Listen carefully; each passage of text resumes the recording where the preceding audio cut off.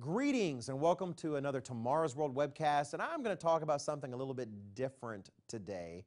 It's not necessarily really current news except for the fact that it involves a video game that has been released recently and has been highly anticipated.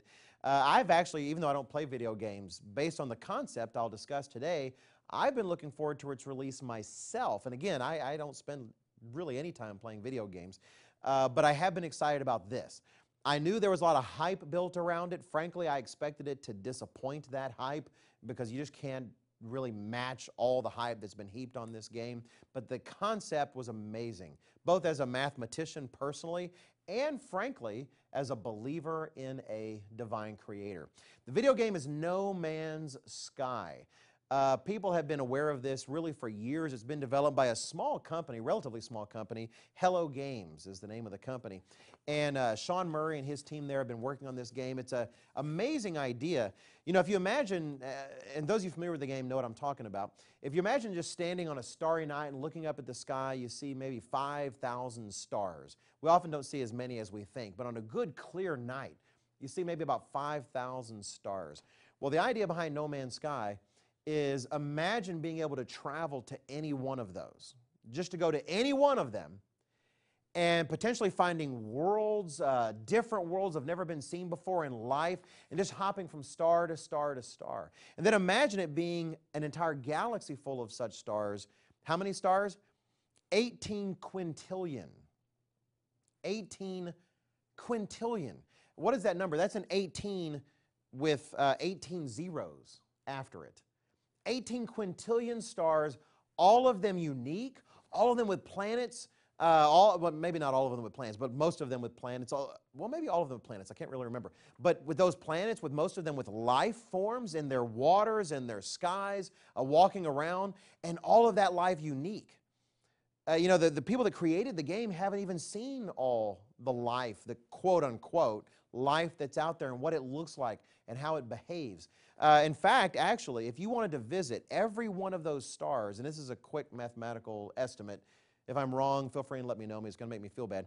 But if you want to visit every one of those at the ridiculous rate of one star every second, just 1 second, 1 second, 1 second, it would still take you more than 5 million centuries to visit every single one of them. Now, how do they do that? They clearly have the time to design fake little creatures on every single planet of 18 quintillion star systems. They did an ingenious approach where they use procedural generation for each of these things. That's essentially where you use a lot of randomization and certain rules to where once those rules are in place, the actual galaxy just kind of generates itself based on those rules and those random numbers. It's kind of complicated to describe, and I won't go into all the detail, though it is fascinating. But generally, they looked at certain algorithms and certain laws and behavior characteristics that seem to apply to life, and then allowed these random number generators based on certain predetermined forms to just generate a bunch of novel variety. For example, we've done in a sense the same thing with real life. Imagine the dog type, just the dog, whatever a dog is. But think of the variety in the dog world. I picked two extreme examples, for instance. There's the Russian bear dog. There's a reason it's called a bear dog. But then the tiny Chihuahua. Huge range of variety, but all within the same kind, a dog kind.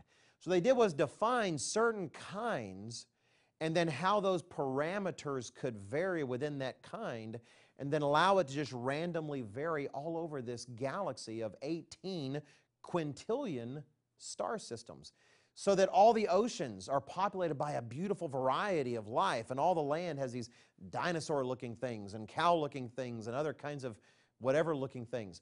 It was an amazing idea, and I've seen it so mischaracterized. The creators of the game were actually interviewed, or at least Sean Murray in particular, the head of Hello Games, was interviewed on a talk show, Stephen Colbert's program. And Stephen Colbert kept saying, wow, this is amazing. And he's wandering on a planet, looking at these new life forms there on the planet and saying, so all of this just evolved. You just made a system where these things evolved. And it frustrated me because they didn't just evolve. They were, in fact, highly intelligently planned within these parameters. What came to my mind was Genesis chapter 1. In Genesis 1 and verse 21, we read, "So God created great sea creatures and every living thing that moves, with which the waters abounded according to their kind, and every winged bird according to its kind." In verse 25, same chapter, it says, "And God made the beast of the earth according to its kind, cattle according to its kind, and everything that creeps on the earth according to its kind." In their own way, regardless of whether it's popular or not, or falls apart and doesn't meet the hype, or whether it gets modded to death and changed in ways where in the future the most popular version is completely unrecognizable, what they've done at Hello Games reminds me of Genesis chapter 1. Intelligently sat down and created in a tiny way this little universe full of a lot of life forms that they truly, intelligently created after certain kinds. This isn't an example of evolution in action. This is an example of intelligent design. And when you know the truth and you know about our Creator and what He says in His Word, it's amazing the places that knowledge will pop up.